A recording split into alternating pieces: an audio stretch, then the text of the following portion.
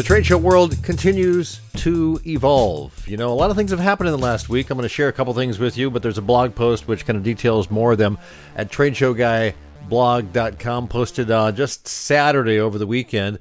So, you know, troubling news for the full-on return to events, more on setbacks than good news. Hey, it's Tim Patterson, and you're watching or listening to Trade Show Guy Monday Morning Coffee for August 3rd. Find us online at tradeshowguy.net, where you'll find access to books, including either a free digital copy of one book or a free chapter of another, and lots of stuff right there. As I mentioned, there are a number of things in the last week that have kind of put the pending return of trade shows and events into a bit of limbo. I know there's a lot of excitement about getting back to shows. People say, "Oh, we're back to shows. It's back to normal." But, you know, then all of a sudden we see in the news, and there's been a lot of it in the last week or two. Part of me thinks, is this the agenda of the mainstream media? Because I have that kind of mindset, because I worked in media for a long time. I guess I still kind of work in media. Or is it what's really, really, really going on? There's big surges of COVID and the Delta variant and all that stuff. Not enough people are vaccinated. It goes on and on. But some of the things that we're kind of looking at include these rumors of canceled shows, like in the next couple of weeks, which I don't think they're really canceled, but the rumors certainly made their way around. Clients putting projects on hold, going, "I don't know about that show in late October. We're just going to wait another couple of weeks." Freeman sent out a notice requiring anyone on their property or at shows they are working to wear a mask and practice social distancing as of August 3rd over the weekend. They're also requiring all employees to show proof of vaccination or a negative COVID test within the previous 72 hours. And kind of the big thing that came down was, as far as the logistics and stuff, Classic Exhibits, the manufacturer we work with a lot for many, many, many years, do a great job on design and fabrication of booths. They sent out a notice which really had to do with shipping requirements, freight size limitations, which really hits the industry hard for a couple of reasons. And they detail it in a missive, which you can find on my blog at tradeshowguyblog.com. But basically, very large oversized crates over certain sizes, like 96 inches, 93 inches in certain dimensions, are going to be charged longer, or they just won't take them. And that's really challenging. And so there's a couple of solutions, but it probably will cost more money. But it's just one of those things which shows that because there's so much backup in all the shipping things moving back and forth, and the fact that trade shows, you know, you got to get it by the time the trade show, they have deadlines and all that stuff. It just is very, very challenging. So I would urge you to check that out, which kind of leads me to this. Possibly a good segue into an introduction to this week's guest, Dr. Stevie Don, who is a speaker, author, business owner, got a master's degree in sociology, a doctorate in leadership. Leadership's very key, I think. And she says she's addicted to coffee, red wine, and sharks, but not necessarily in that order. We talk a little bit about that, but we also talked a lot about leadership, and certainly in this day and age, that's very, very important quality. So this is how that conversation went with Dr. Stevie Don. I want to welcome Dr. Stevie Don to Trade Show Guy Monday Morning Coffee. Stevie, it's great to see you. Thanks for making time for us. Yeah, absolutely. Great to be here, Tim, on a Monday with coffee, except today I've got Diet Coke, but that's where we're at. Yeah, well, we've got the coffee in the Hydro Flask cup, so, you know, we're keeping it warm. So I'm just curious, where are you? I like to find out where people are talking from. I don't know that I know exactly where you are. Oh, yeah. So I'm in Mansfield, Texas, which is right between Fort Worth and Dallas. Okay. So Dallas-Fort Worth is a huge metro area. It is. So we're just one of those suburbs. I got a good friend who's working at a radio station down there, in fact. Nice. Anyway, so you're a speaker, author. You've owned a lot of businesses. You've got degrees in sociology and leadership. And from what I tell from your website, you're like addicted to coffee, red wine, and sharks. Tell me about the sharks. I can understand the red wine and coffee, but I mean, that's my surprise question. I mean, that's standard, right? That's everybody, right? Especially after the pandemic, we're all addicted to red wine and coffee. Yeah. No, so sharks is actually something I totally scared of sharks as a kid. My parents took me to see Jaws when I was like 4, which should be illegal and not appropriate. But they thought it was great. I was scared of the water. I did not go in the ocean until my mid-20s. Oh, wow. I was terrified that everywhere I went, there was a shark. But my mother has always loved those old like B movie sci-fi creature stories. She's always been one of those. So we have watched a lot of shark movies in my lifetime. And I was just going through a rough patch in life. I was struggling and, didn't know why I was struggling, thinking about quitting, what I was doing, all these things. And my mother said, I think you just need to be the shark. I think you just need to go out there, own your ocean, know that you're the predator, and just take control of your life. And I was like, yeah, sure, Mom. Great. I'm scared of sharks. What is that? Anyway, so I hung up the phone, moved on with my day. But that phrase, be the shark, stuck with me. And I just started saying it to myself. I started using it as a mantra, and my life shifted. Things got better. Things got easier. It gave me confidence. I felt pride. It just really worked for me. And so I decided if I was going to use that as my catchphrase, I needed to not be scared anymore. So I actually went swimming with nurse sharks in Mexico to get over my fear. I became addicted to sharks. I started watching every Shark Week, doing all the research, participating in conservation efforts. I really took it on as like, this is my Patronus. This is my guiding light, is these sharks. And in 2018, I actually won the Shark Week sweepstakes and got to go cage diving with great whites. Nice. And that was amazing. I think if I shift my video here, you can even see one up there. Yeah, there you go. Oh my goodness. My husband took that photo from the boat. But yeah, so be the shark just is my mantra and just helps me to be confident in everything that I do. But it came from my mother. I was going to say, I'm glad I asked, because that's quite the story and quite the personal tale as well. So yes, it is. Yes, it is. As my mother says now, she never thought that just something random she would say on the phone would have such an impact, right? But as a mom, that's like her greatest thing is, it made a difference. It made a difference. So, Moms like to make a difference. So tell me what you're doing now. The last couple of years, it says you have a couple of businesses you've owned. This is the first time we talked about a couple of weeks ago to kind of set this up, but we don't really know each other. So tell me about yourself. Yeah, absolutely. So I have owned several businesses in my time. Right now, I'm kind of focused on two major ones, but I always have the others in the background. Just somebody who always has great big ideas and always thinks that we should just grow a business to do them. I don't know why that's me. That is not in my family. I have no history in that, but it's just who I am as a human. So that's what I do. I get a new idea. Hey, let's start a business. But right now, the two businesses that I focus on is I am a professional speaker and a business coach. So I do most of my, what I call AKA professional work in that space. But my husband and I also started a nonprofit theater company, and we put on theater productions at the local community theater. So that's kind of our second one that is getting a lot of my attention these days. But Tim, being a professional speaker in a time when live events, as you well understand, went away for, I guess. It was a struggle, right? It definitely, 2020 definitely made me have to reconsider my business, what I did, how I built it, how I used it, how I made money. Because, overnight, I easily lost a third of my income. And so it was a really trying year, but I'm just happy to say that we survived it and are back to getting more on the uphill slope again, which feels really good. So you do a lot of leadership discussion and training. That's really what your website focuses on, along with your speakers, communication. So in the context of corporate leadership, team leadership, such as, wrangling a trade show marketing team, sometimes you got 8 or 10 people or 20 people you're working with. What would you say to a trade show marketing manager who's delegated with doing all of he's in charge or she's in charge? What kind of things do you talk to them about? Yeah, well, my number one thing with delegation is, are we doing delegation correctly? Right? So there's two ways to delegate. Easiest way to look at it. You can either delegate the outcome or you can delegate the process. So a lot of times what happens is we delegate the outcome. hey, I need this banner put up over there. That's the outcome. Get this banner put up. But we don't necessarily tell them the process, like, here's how many feet I want it from the stage, here's the direction I want it to face, here's how I want it to look. And we don't tell them all that. We just say, hey, we want the banner put up. That's delegating outcome, which is great as long as you're happy to accept whatever outcome you get.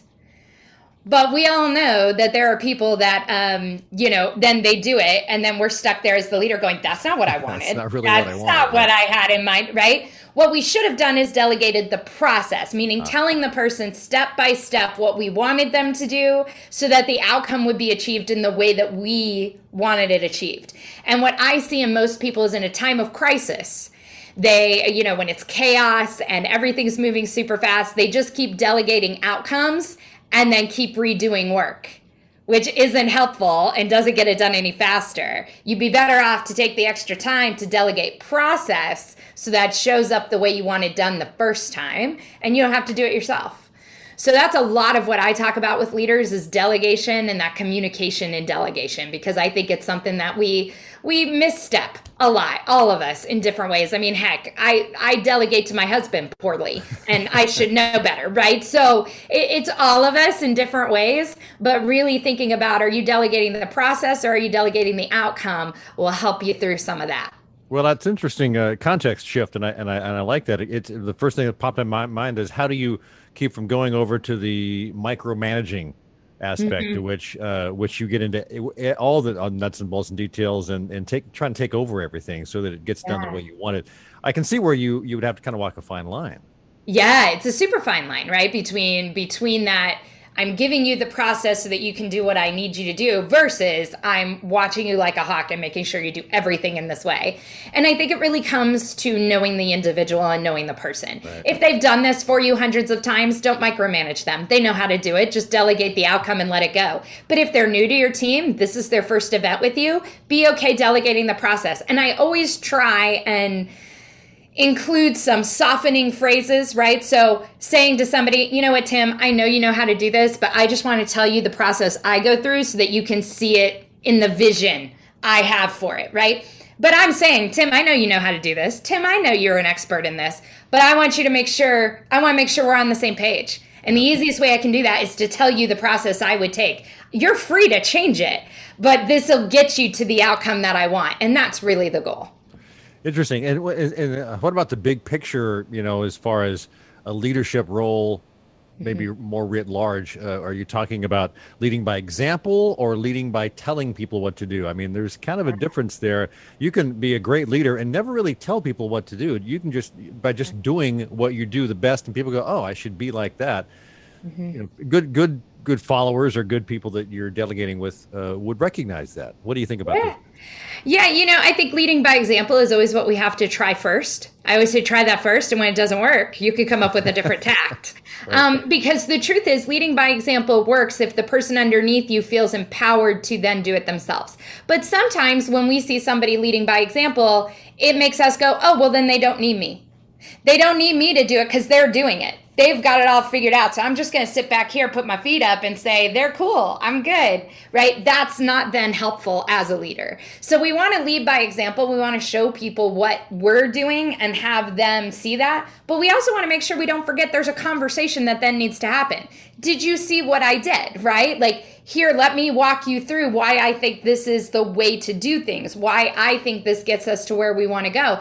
And that encourages and empowers them to then take action themselves. So I think leading by example is always the first step. And then I think we have to remember there's a follow-up conversation that has to happen so that they actually know they're still supposed to do something. Because we have all encountered those people who we thought, well, we showed you how to do it, but at some point, they never actually knew they were also supposed to do it. So we still need to have that follow-up conversation after we lead by example. Right. And the communication, we'll get to that in just a second. But the other thought that I had is it's kind of an aside, but, hire good people, smart people that might be even smarter than you and let them do their thing. And let them do their thing. And if you have an them, expert, let them be the expert. Yeah, right. Yes. Now, you may get some outcomes you weren't really expecting, but on the other hand, it may be better than what you really anticipated. So, Indeed. And what about communication? Obviously, communication in the last 12 to 16 months has taken a hit. There's not a lot of face-to-face stuff. Yeah. Phone calls seem to have gone the way of, people's talk on the phone, but there's a lot of this. There's a lot of back and forth in Zoom. So communication skills, what kind of things? Obviously, you can easily get distracted. My dog is going to bark, there's going to be the mailman coming by. How do you talk to people about making sure your communication is on point, succinct, whatever it needs to be in this situation? Yeah, so really what we find in kind of this Zoom environment is, to your point, succinct and direct. That's what communication has to be. Stop having hour-long Zoom meetings. Nobody likes them. Everybody hates them. Let's make everything a half hour or less, because people get zoomed out. And the longer you force them to stare at the camera, the more likely they are to get distracted by something else. So let's make it easy for them, right? Let's have everybody come in. Hey, here's our agenda. Here's the things we need to get done. Roll through it quick. Be very direct. Kind of give them the nuts and bolts, and then leave room at the end for some conversation. If anybody has questions, discussion. If everybody's good, give people the gift of time and let them get off the Zoom, right? Just be like, hey, we're good. You got 10 extra minutes. Awesome. Check in with you later. What I've been advising my clients is do more meetings, but shorter and more directed, right? So instead of doing one weekly 1 hour meeting, maybe do a half hour meeting at the beginning of a week and a half hour meeting at the end, right? And just split that up, because we are so distracted and we have so much else going on in our lives that it is really hard to keep focused for a large period of time. I've even found in my training seminars, right, what I used to do as a 2 hour or 3 hour session, now that I'm on Zoom, I don't go past 90 minutes because they just cannot stay focused. And that's okay. That's everyone. So we just need to be allowing for that. And I think within this environment, also just understanding that people are distracted. So you might repeat yourself a little bit more than normal. That's okay. It's nobody's fault. Nobody's to blame. It's just the environment that we're in. And it's okay to repeat yourself just for clarification. Never a problem. And I always like the approach on meetings is to ask yourself the question, do we really need this meeting? Can I say it in a memo and just send it out and let everyone work, I always say meetings are supposed to be collaborative, not informative. Yeah. So think of that difference, right? So if we're meeting, let's collaborate. There should be discussion items, decisions have to be made, these kinds of things. If it is really just me sharing information, I should be able to do that in a different way. I understand wanting to get eyes on people, right, and have a meeting. But in reality, if I can share it in an email, let me do that and let me save my meeting time for when we can discuss things. Right. Because that's really what meetings are supposed to be about. And I think one last thing I'd like to chat with you about before we wrap it up is that we are getting back to face-to-face meetings, trade shows, events, conferences. We're going to have one-on-one. What kind of communication tips would you give people in those situations, knowing that often those are chaotic situations and you want to get things along, but you want to get the right information? So how do you approach that? What do you tell people? Yeah, so I think I would go for 3 things. Number 1, come into a conversation with a purpose. Chit chat is great, but let's make sure we're chit-chatting at the right times. If we're actually having a conversation, let's come in with a purpose. Here's my intention. Here's what I need to give you in terms of information for you to go do what you need to do. So I think as leaders, we have to be thoughtful of that and intentional in our conversation. Don't kind of wind our way there, but just get there. I think specifically right now, the second thing is we have to give grace. I just went to an event this past weekend that had almost 500 people at it. That felt incredibly awkward. Everybody felt awkward. Everybody was unsure how to talk to each other. Like, give grace for the fact that the person you may be having a conversation with, they may just be feeling really unsettled in this environment. And so just give them a little bit of grace. If they need a little extra time, if they kind of struggle a little bit to process some things, let's just understand it's a hard situation for all of us. Right, yeah. And that's okay. So I think right now, especially, give that grace. And then the third thing I would tell people is let's make sure that we're focused in our conversations. When things are chaotic, what I see happen a lot, especially at big events, is I'm having a conversation with you, but I'm also watching this guy put up a banner and I'm also over here, right? So my neck is doing this. And that means the person in front of me is not getting full focus. So I always say the person you're actively talking to deserves 100% of your focus in that moment. Give them the time to give them the focus, then go deal with the other situations happening around you. Don't try and be reading everything and taking everything in, because it means you're not making as much sense with your mouth. So focus in that conversation, give grace, right, for the fact that it might be a little uncomfortable for people, and just really make sure that you have an intention when you come into those conversations, and that'll keep everybody on track. And I would add to that, if you're talking to someone one-on-one and your phone rings, ignore it. Let it go to voicemail. Ignore it. Yes, it'll still be there, right? You can talk to them later. Yeah, you can talk to them later. Yeah. That's Dr. Stevie Don, I really appreciate you. You've got a Facebook page, and you've got a website or two. How can people find you? What's the best place? Absolutely. Best way to find me is just find Dr. Stevie Don. It is Dr. Stevie Don on Facebook, Dr. Stevie Don on Instagram, on LinkedIn, all of the platforms. And the website is www.drsteviedon.com. Very good. Thanks, Stevie. I appreciate your time. Thanks again for spending some time. Thank you, Tim, so much. Have a good one. Thanks again to Dr. Stevie Don for joining me on this week's Trade Show Guy Monday Morning Coffee. Check the show notes at tradeshowguyblog.com to track her down. But before we close this week's show out, this week's one good thing, I've been kind of looking forward to it. A brand new album from Jackson Browne. I haven't heard from Jackson Browne for quite a while, but he's got a new album out. It's called Downhill from Everywhere. It sounds like a Jackson Browne album. It sounds great. There's a couple of really pointed songs. He gets political, of course. He doesn't pull any punches, which he never has anyway. And there's a really great song that's 8 or 9 minutes that wraps it up. I think it's called Song for Barcelona, which I kind of related to because I spent my honeymoon in Barcelona almost 10 years ago. Spent like a week and a half in Barcelona, so I'm familiar with the city. But to hear him sing about it, and sounds like something from Spain. Really cool album. I think if you're like Jackson Browne, or even if you don't, it's worth checking out. It's brand new. He's hitting 70 or more by now, and so he is an artist at the height of his game, as it were. Check it out. It's Tim Patterson. It's Trade Show Guy Monday Morning Coffee. We'll do it again soon. Thanks.